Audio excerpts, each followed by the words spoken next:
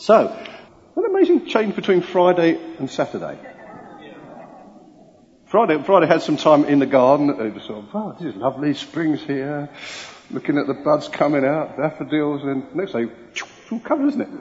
And I thought, God speak to me a bit about this. How excited do you get when you see the first little buds of spring coming through? Some of you. Again, so I like it. I like this time of year. I love seeing the little buds. And where we planted some bulbs, and I just looking for these bulbs, and you get so excited when you see this little speck of green appearing on the ground. You think, wow, yeah, woohoo! And you can look at it and think, that's not much. And it's easily covered, isn't it? Because you know what? That has the potential for the whole of its life within it. This part of Christianity is you need to be able to be excited by the little thing that you see. The little activity of God is a demonstration of the presence of God. Okay, now God doesn't come in smaller or bigger packages. He just is. Yeah. So any time you get a sign of the presence of God, it means He's fully here.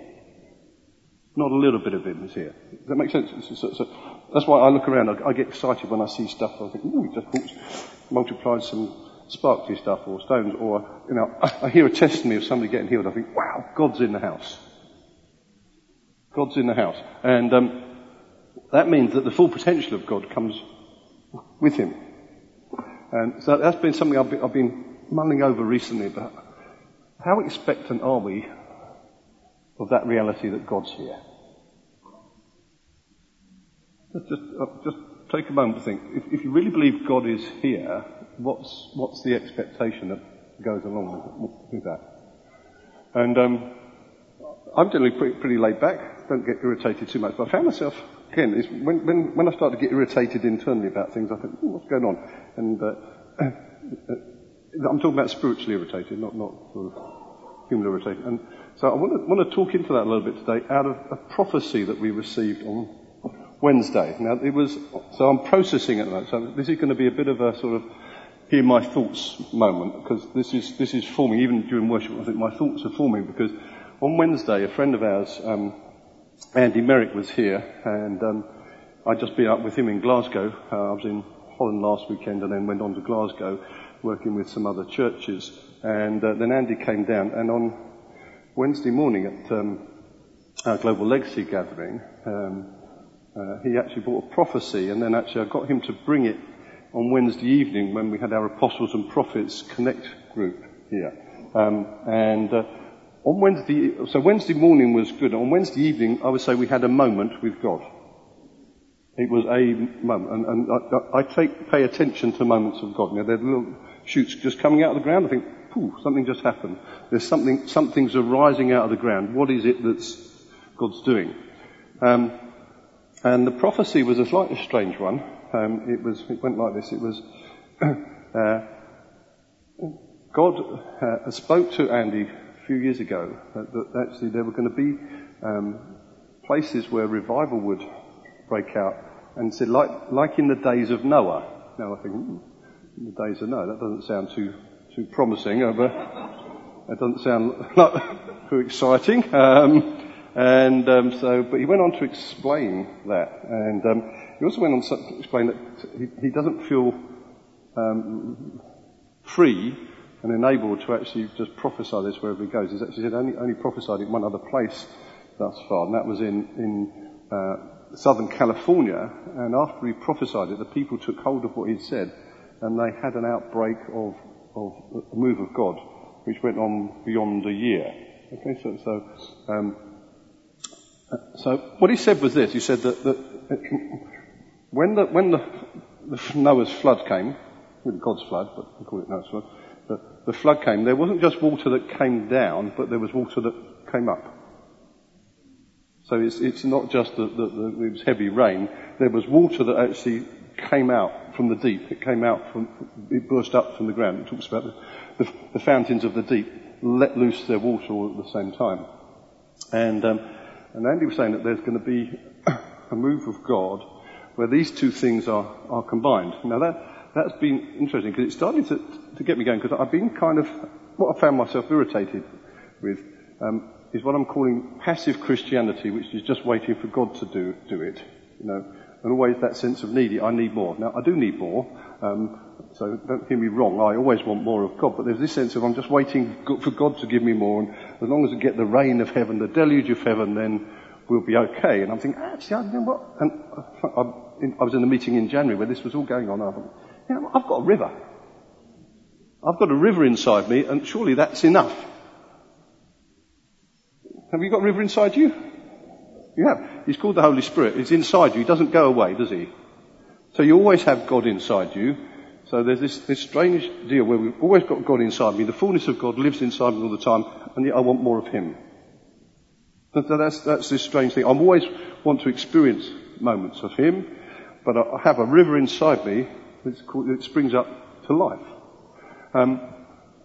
So this prophecy got my attention, because this is what I've been thinking about. There's a sense of, there's something inside me that needs to burst out, this is the overflow, as well as actually understanding that God wants to rain down. You with me?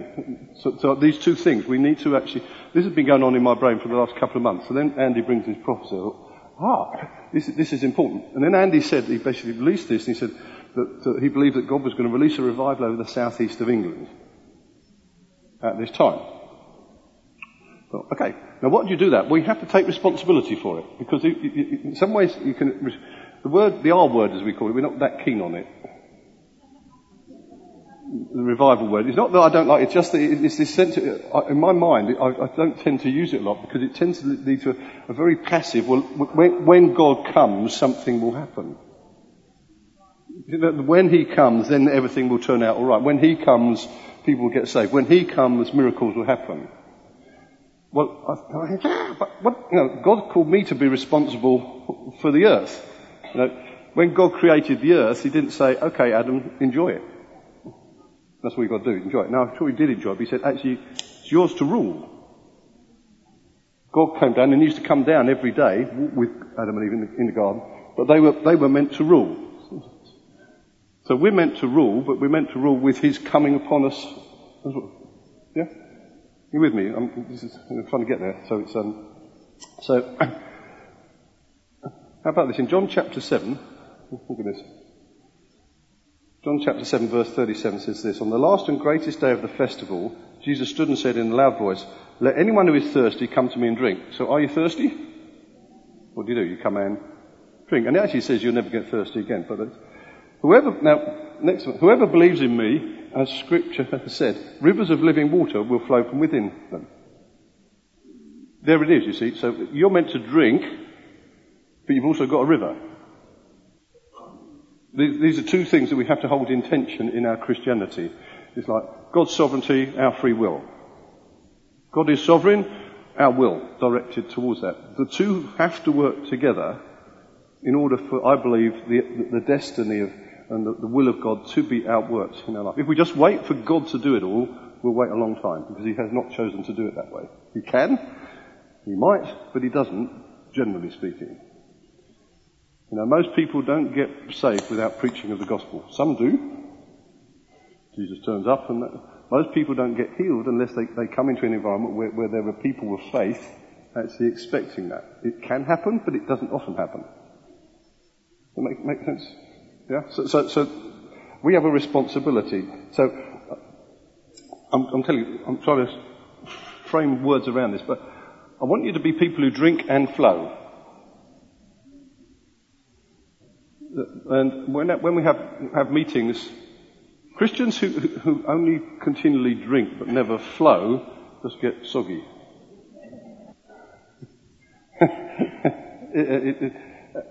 Another picture would be actually, it says that where the river flows there is life. Yeah? But where there's no outlet, you just get a marsh. It tells you that. So the river flowing has to have an outlet. It's not just to keep you topped up. Being filled with the Spirit is not just fill me from above. It's actually flowing from within. And as the river flows, there is life. So it made me think about moments. So on Wednesday evening, we had a good time on Wednesday morning. But Wednesday evening, I was leading the meeting, and I was thinking, we were going to push into this, wasn't quite sure what was going to happen, but God basically turned up. And there were people who were experiencing this part of the auditorium over here as if the floor was spongy. Watery, as if it was actually like water was coming up. This is, Vicky said this before we went in to explain this. Vicky Schultz, she said, wow, it feels spongy. Somebody else actually said it felt the same. Then the lady, Liz Reed, some of you know Liz Reed, she said that she'd actually had a prophecy a couple of weeks ago, which she'd given to an individual, but then she thought it was bigger than that. And she said she'd had a prophecy about stalactites and stalagmites. Yeah? Stalactites? Stalagmites. Do you know how to remember that? Tights fall down. That's what I was taught when I was at school. It's one of those little phrases you remember from school. It really amused me when I was a little schoolboy. Tights fall down. Stalactites. Let's go. Okay, so you'll remember that forevermore now, won't you? You won't forget stalactites. But stalactites and stalagmites are beautiful, but they're a little bit fragile on their own. What happens when they join together? You get columns. They're completely different things. Stalactites and stalagmites meeting actually in the middle, they form something that is substantial and solid, that is built. It's no longer a fragile structure that can be just snapped off. I thought, wow, God is speaking to us.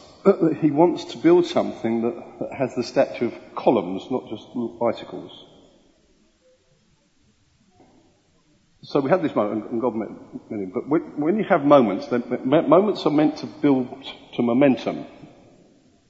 And I'm going to use some phrases around it. See, moments are not meant to become monuments. Yeah, moments are not meant to become monuments. They're meant to create mere momentum.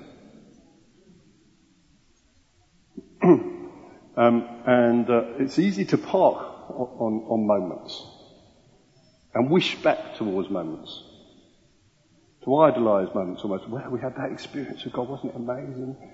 No, those moments are meant to build momentum in our lives so we flow further forward. So we have all sorts of strange experiences here at Eastgate, particularly the sparkly stuff and things turning into stones and feathers, and I've collected a few over the years. Anybody else collected some? Laura, you collected some, didn't you? And you might still have some that you've collected, but has anybody had an experience like me? See, I've collected some and put them in little plastic bags, and it's not uncommon for me to go back to that plastic bag and there's nothing in it. When this first happened, I thought, this is strange. Or I lost it, or something weird had happened, or something weird had happened, and I thought, what's going on there? Now, I remember, I think it was Laurie who said actually, when you had the sparkly stuff at your house and the kids were thinking playing with it, it came and went, didn't it? Yep. And so I've been meditating around this. God does not want you to take signs of Him and camp around them. Yeah, He doesn't want you to take signs of who He is and camp around the sign. He wants you to camp around who He is. And I think he will remove things from us that would become like idols and relics for us. A number of years ago, somebody gave me a handkerchief that had been prayed over by a guy called Mahesh Shavda, who has a very significant healing ministry in the world. So I had it in a little plastic bag. I carried it around in my case, went around with me, looking for the opportunity to use it.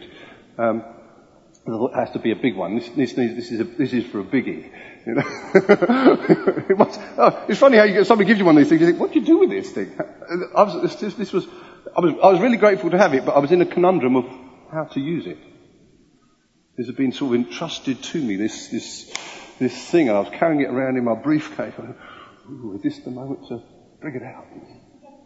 And in the end, I knew the moment, and the moment was actually involved in a guy being raised from the dead and being brought back to fullness of life.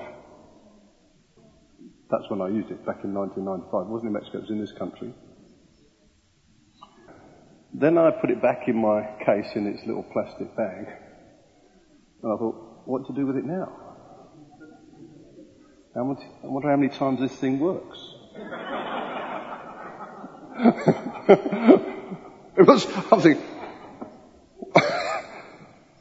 it stayed in my bag for a couple of months. In the end, I thought, this is becoming a preoccupation, this thing. I don't know what to do with it. And I started to understand how the church got to relics, how they sort of venerated things and kept them in cupboards and to look at. And I thought, that's the last thing I want. So I threw it away. I put it in a bin. It was a very deliberate act. I thought, no, I refuse to camp around a handkerchief. So when you have moments, you're meant to build from them, yeah? Pentecost was a moment. Yeah? It was a moment when God burst onto the church, but they were meant to build from it. It's interesting, in Acts 4 verse 31, another moment in the church's early history, and they're praying all together. After they prayed, the place where they were meeting was shaken. That's a moment. They were all filled with the Holy Spirit and spoke the word of God boldly. That shows you, actually, see, these are people who'd already been filled. So they were filled again. So I do believe in being filled again, but I believe in being filled continually. Is that right? Well, what I find with a lot of Christians is they believe in being filled again from a needy point of view because they get dry. So fill me up, because I'm running out, rather than, hey, I've got a river, and sometimes I get moments of God coming upon me. This was a moment when I spoke the word of God boldly. Imagine that, if that happened here. Well, in one sense, there was some of that happening here on Wednesday evening, when somehow people were experiencing the substance of this building in a different way. Mm-hmm. Something happened, but you don't park around it. So, when Noah built his ark, go back to the days of Noah, God told him to do something. He had a moment with God. Good moment. God said, build an ark. So what did he do the next day, do you think? Well, I think he got up and chopped down some trees. And the day after that, he probably got down and got up and chopped down some more trees. And the day after that, the same. See, Noah built an ark, plank by plank. It's his faithfulness that built something. It wasn't the moment that built something. So I want to tell you that I don't think moments build something. They give you an opportunity to build something. And it's faithfulness that builds. It's a faithfulness, but in the power of the Spirit. Not a faithfulness just let's get on with it by hard work. It's a faithfulness actually of this river flowing, flowing to life. But we must take notice of the moments that come. Because often God's speaking in those moments.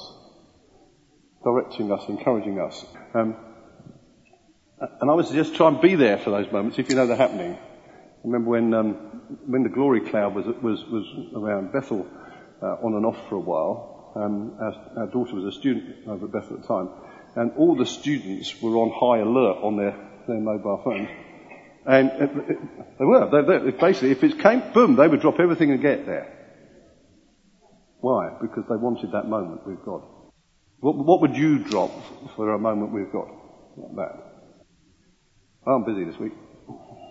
No, Jen's fault. Now, what would you drop for those sort of... So, here's some other thoughts about events don't build life.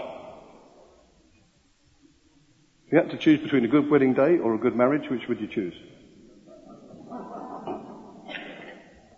I find so many people put so much effort into the wedding day that their marriage gets off to a shaky start. It's not good. Now, have a great wedding day, but actually you've got a marriage to build. Anybody know that they have to build a marriage? It doesn't just happen. The wedding day can give you a good start, but you have to build. How about having a baby? There's an event right there. Does that change life? What, Sean? People saying, desperate to have a baby? Yep, just don't know what you're asking for. Not yet, anyway, because nobody can explain it. There are moments in life that change life, aren't there? When I was a GP, I had one of my patients who she used to have real struggles with life, let's put it that way, up and down, and I worked it out in the end. She used to come and see me, and she normally used to come and see me more regularly just after she'd been on holiday. It was interesting. So I talked about, she used to live literally from holiday to holiday. The only bits of life that she looked forward to were holiday. That's a sad way to live, isn't it? I said, holidays are there for you to enjoy, but they're not the pinnacle of life. You've gone solemn on me now, so I think I enjoy my holidays, but holidays are there to refresh me for life, not they aren't life. They're good, they're part of life, but they're not. It's like when people, I don't know, again, lots of people over the years say, they decide they're going to go and live in another country because they've been there on holiday. You think, you wouldn't know what you're doing? No, because living somewhere is not the same as being on holiday somewhere. Very different. Okay. Back in 2008, this church had a moment with God. It was a very simple moment. It didn't look very profound at the time. It simply came as a question. When the leaders were away for a few days, and David Stevens over there, he said to me, "Pete, have you ever thought of going to Bethel for a longer time?" It was a question. Simple question, and I answered it. I said, "I'd love to be there for a longer time, but life's busy, don't have enough time to sort of be there. I'd love to stay for a little bit longer, but I've got church to build. I was overseeing development network churches in France, other stuff like that. But actually, all the leaders, and Donna, some others, actually, I'm not sure anybody else in this room right now, certainly David Webster was there, and they said, this is God. And within 24 hours, I had to clear my diary for 3 months and went off to Bethel for 3 months with the full backing of the leadership team, who paid mainly out of their own pockets for that to happen. And Kim and I went to Bethel for 3 months. Now, I would suggest that question, that moment, which was stewarded in a way by a group of people who took it seriously enough to say, we're going to do this, and literally, we were completely humbled by how people enabled that to happen. One of the most humbling experiences in our lives was when a member of this church, who doesn't have a lot of money, turned up on our doorstep with an envelope, said, I want to be part of this. I want to help you go. And in this envelope was £1,000 in cash. Somebody didn't have a lot of money. Said, I believe in this. It came from a question, a moment, just a question which we stewarded, and then I would suggest a lot of what we've experienced in the last 10 years has been certainly shaped and formed by that. So this evening, actually, Danny Silk arrived back here to help us keep shaping Eastgate. Understand, just a moment. Are you sensitive to the moments in life when God is actually just about to break out? I think he wants to break out here. But actually, I don't think I know it. I've been reading about Azusa Street again. I keep on going back to Azusa Street. If you don't know about Azusa Street is worth reading. There's a book there. They told me their stories. Stories from Azusa Street. Azusa Street was a place. It still is a place. It's a street in Los Angeles. And between 1906 and 1910, there was a movement of God there. And it was so strong that the glory of God, like a purple haze, a cloud of the glory of God, remained in the building for 3.5 years. People would walk into the building and cancerous tumours would just drop off them. So I'll read you a story. You can get them on Kindle if you want to. Okay, so this is all going on here, okay? So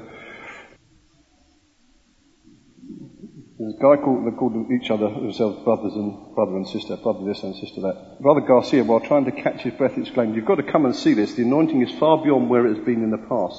You have to come on down and see." Together, Bartleman and Garcia ran down to the station that was a half mile away from the warehouse. About the same. There they witnessed people come in from all over the world, get off the train, walk across the platform and fall out in the spirit, often speaking in tongues. Some had commented that the phenomenon had been happening all day long. When Garcia first saw the people lying all over the platform area, he thought it was a disaster until he realised what was going on and ran to find Bartleman.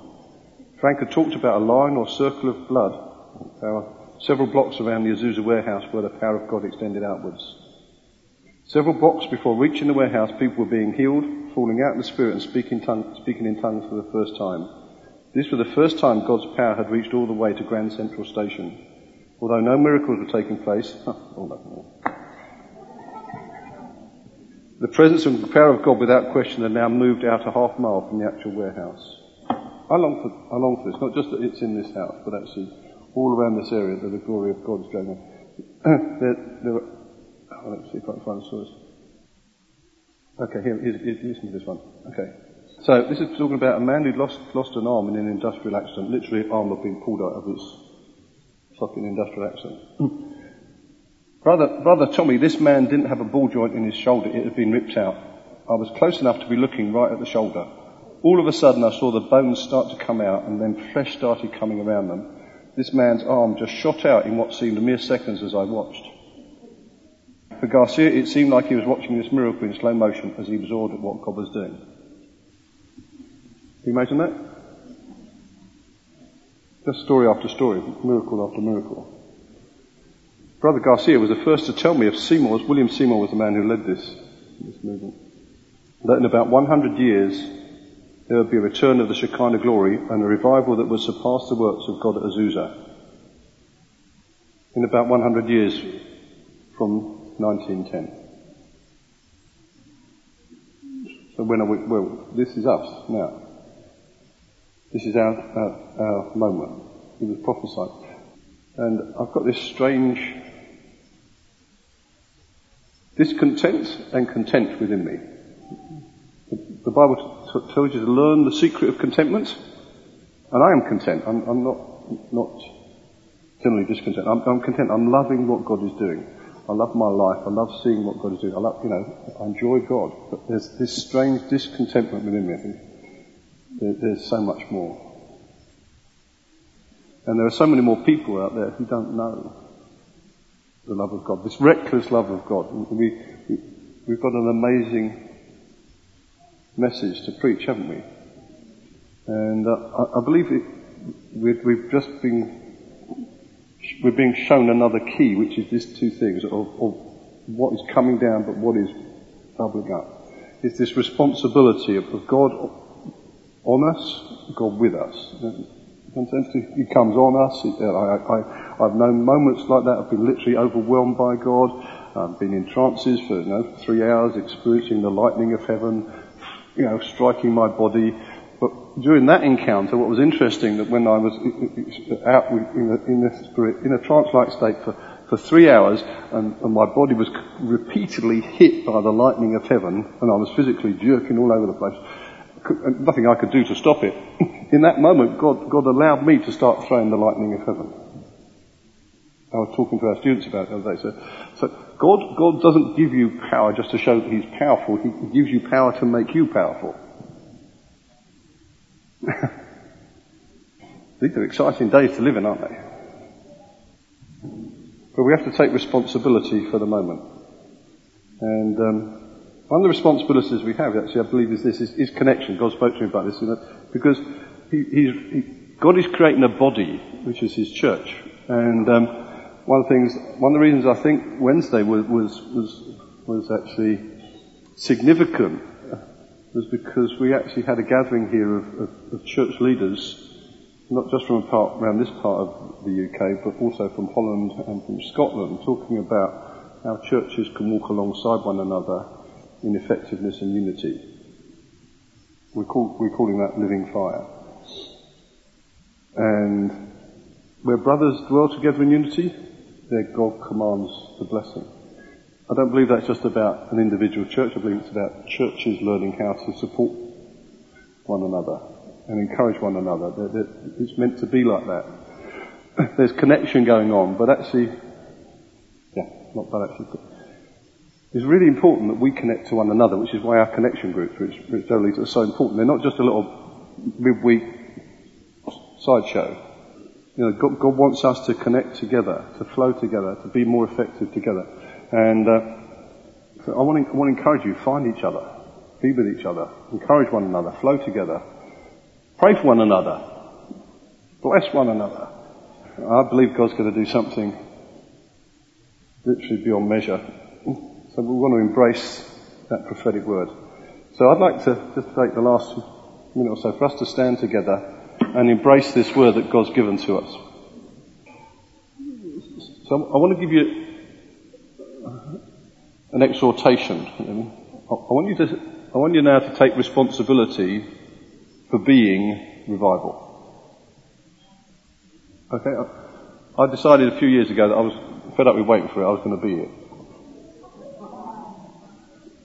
I enjoyed the moments, but I thought, no, I'm not hanging around any longer. I want us as a church at Eastgate to take on responsibility, and they'll be alongside other churches, but take on responsibilities to seeing a move of God in this part of this nation that will change everything.